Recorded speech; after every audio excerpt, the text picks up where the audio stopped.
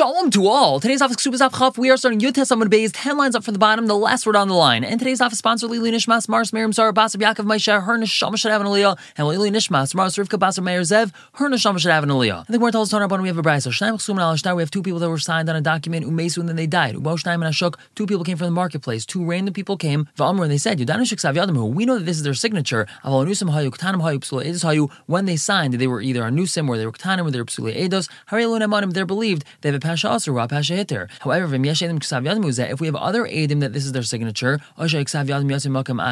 or we have their signature coming from a different place. Where was their signature coming from? Mishtar Shakar Olav Er V'Huchsik of Bezdin. We have another star whose validity was challenged, but then it was validated or certified in Bezdin. Then Ein Elun Amanim, these other Eidim that are saying that they had signed, but they were Nusim Ktanar Psuli Eidos, they're not believed because they don't have a Pasha Asr. The Gemara now asks, hold on 1 second, are you telling me that this second set of Eidim is not believed? And we're going to collect with the shtar as if it's a 100% valid shtar because we follow the first pair of Eidim or we follow this other shtar that says that the Eidim signed on this one are valid. Why would we collect with this shtar? It's at least 2 versus 2. And when we have 2 Eidim saying one thing and 2 Eidim saying the opposite, we don't believe either pair. But it implies that we are going to follow the first pair of Eidim or that other shtar and that we will collect based off of the shtar that we have in front of us. So Rav Sheshas, he answers, Hachasha is related to or it's compared to Hazama. Now there's a number of different ways to discredit Eidim. Classic case is Hachasha, contradiction. Group 1 claims that this thing happened. Group 2 claims no it didn't. So each group is equally believed. Now Hazama is different. Group 1 claims that this thing happened, whereas Group 2 says you can't possibly claim that you witnessed it because on that day and time, Imanu HaYisem, you were with us in a totally different place.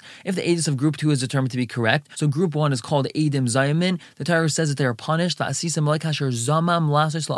shall do to them like they want to do to their brother. So if they try to get Ruvain to pay Shimon, now they have to pay Ruvain. If they try to get Ruvain killed, so then they're going to get killed instead of Ruvain getting killed. So here we have Hachasha and Hazama. Where Rav Shesha said is that Hachasha is related to or similar to Hazama. And the same way that we can't turn Eidim into Eidim Zayamin unless they're right in front of us, so too we can't contradict Eidim unless the Eidim are in front of us. And in our case over here, the Eidim that are being contradicted are dead, they're not here, so we're not able to contradict them. Therefore, we're going to go with those Eidim who are not here, and we're going to paskin that the shtar is a valid shtar, or we're going to collect money based off of it, or we're going to follow whatever the shtar says. Now, if they were in front of us, if these Eidim were here, and we're contradicting them, that would be a valid contradiction, and we wouldn't pay attention to this first pair of Eidim, because it would be considered a contradicted Eidos.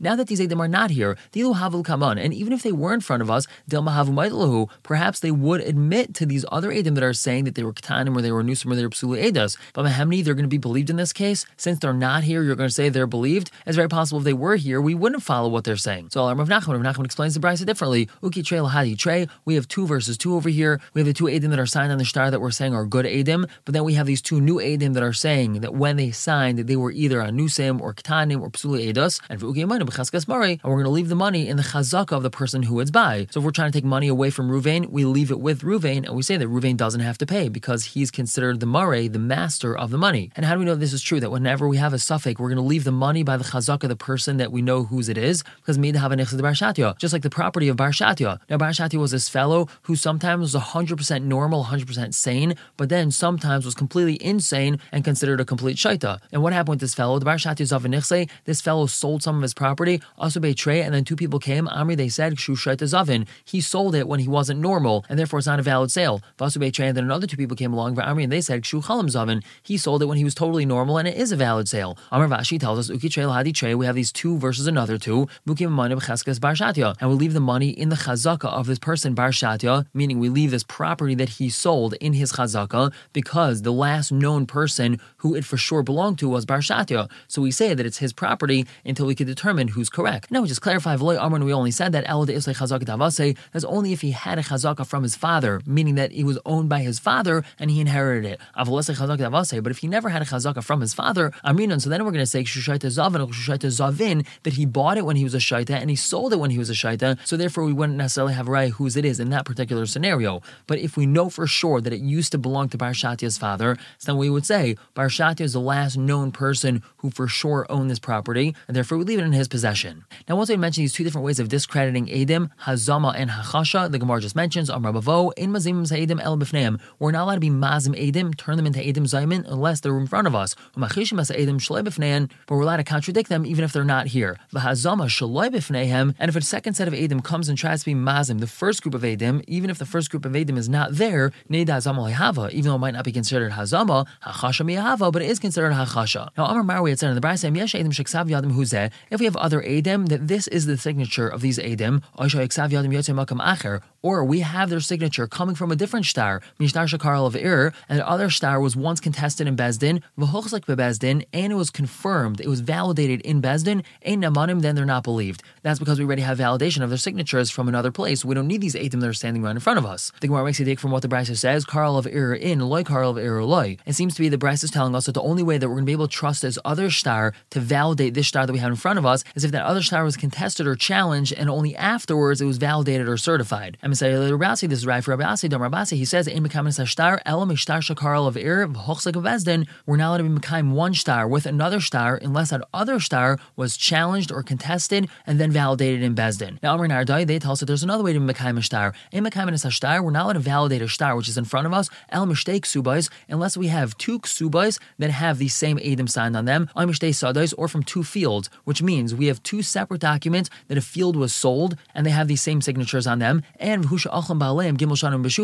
has to be that the person who had bought those fields based off of the shtar that we have in front of us ate the produce of that field for 3 years with peace and quiet, and no one contested his ownership of the field. And Omar Rashi Rashi explains, these stars have to be coming from a different person, but these stars cannot be coming from him himself. We don't trust Shimon himself to produce another 2 stars with the same edim that are signed on his star. The Gemara asks, why is that? Why is it that when these stars are coming from him, we don't trust these stars? Because perhaps he forged these stars. If these stars are coming from someone else as well, perhaps he saw those 2 stars by the other person, he looked at the signatures, and then he went home and he forged this star that Reuven owes him money. So Gemara says, no, that much he's not able to forge signatures. If he doesn't have the star in front of him, he's not able to forge the signatures properly. So if we have these 2 stars coming from another person, we can trust the validity of those stars, and therefore he can use that to prove that his star is valid, but not if those stars are coming from him as well. And on we have a brayso.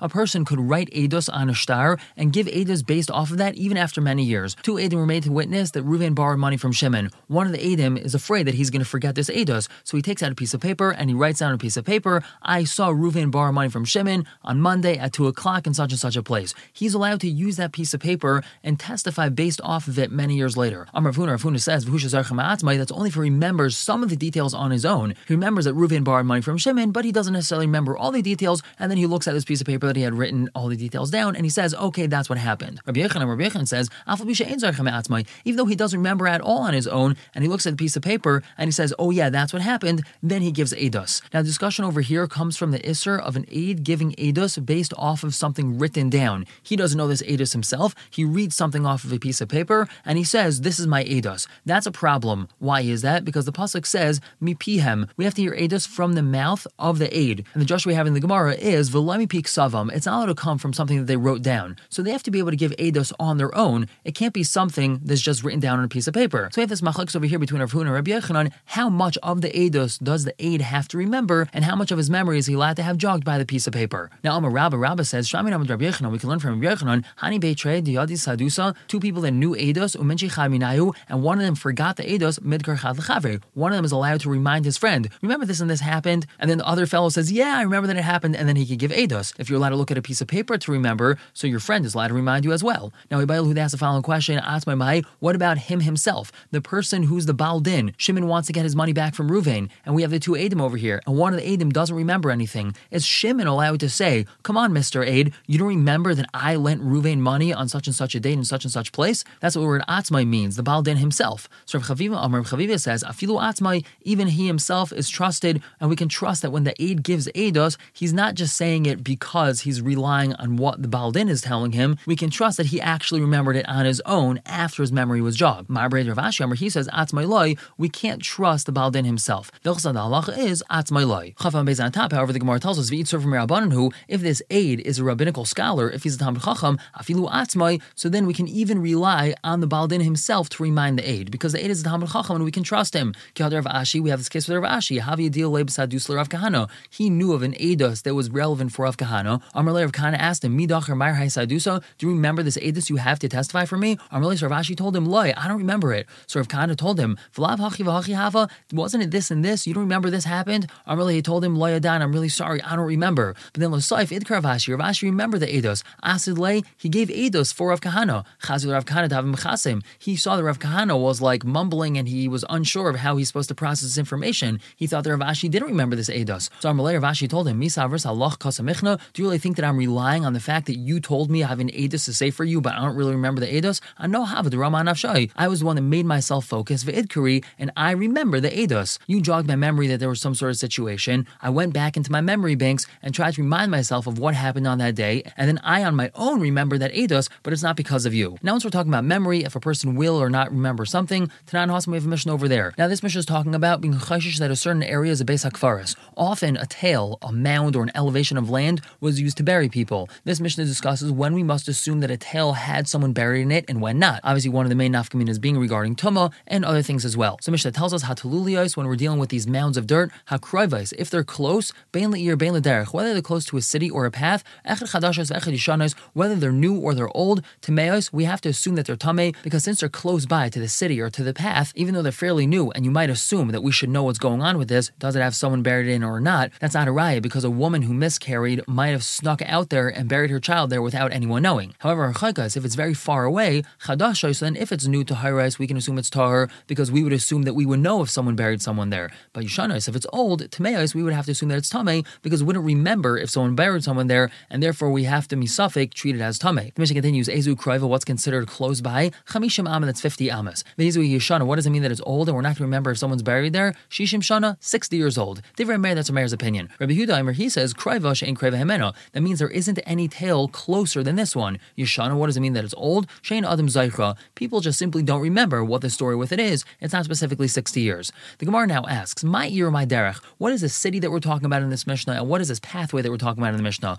Even if you want to say ear mamish, derech mamish, then when we say city, it really means a city, and when we say path, it means a path. How could that be? Because when we have a suffix, do we really say that this area is considered tameh? Rish Lakish says, Ila matzu v'tiyaru Eretz Yisrael. They found some sort of pretext, and they were matahir many areas in Eretz Yisrael. The Chacham didn't want Eretz Yisrael to be off limits for Kaihanim, because we don't know what the status is. Maybe there's someone buried here, maybe there isn't. So they found the pretext, and they said that Eretz Yisrael's mother and Kaihanim are basically allowed to walk around all over Eretz Yisrael without being chayshish that it's tameh. So why are we saying that over here, that if we have a pathway and there's a mound near a pathway, we have to be chayshish that it's tameh? So Amar B'Zeir, he explains our Mishnah differently. Ir is ir hasmuchel Beis HaKfaros. When we're talking about a city, we mean a city that's close to a Beis HaKfaros, and the derech is derech Beis HaKfaros. When we're talking about a path, we mean a path on the way to the Beis HaKfaros. As only in these areas that we have to be chayshish that a tail has someone buried in it. The Gemara asks, Bishlema derech Beis HaKfaros. We understand that the pathway on the way to the Beis HaKfaros, there might be someone buried in a tail off this pathway. It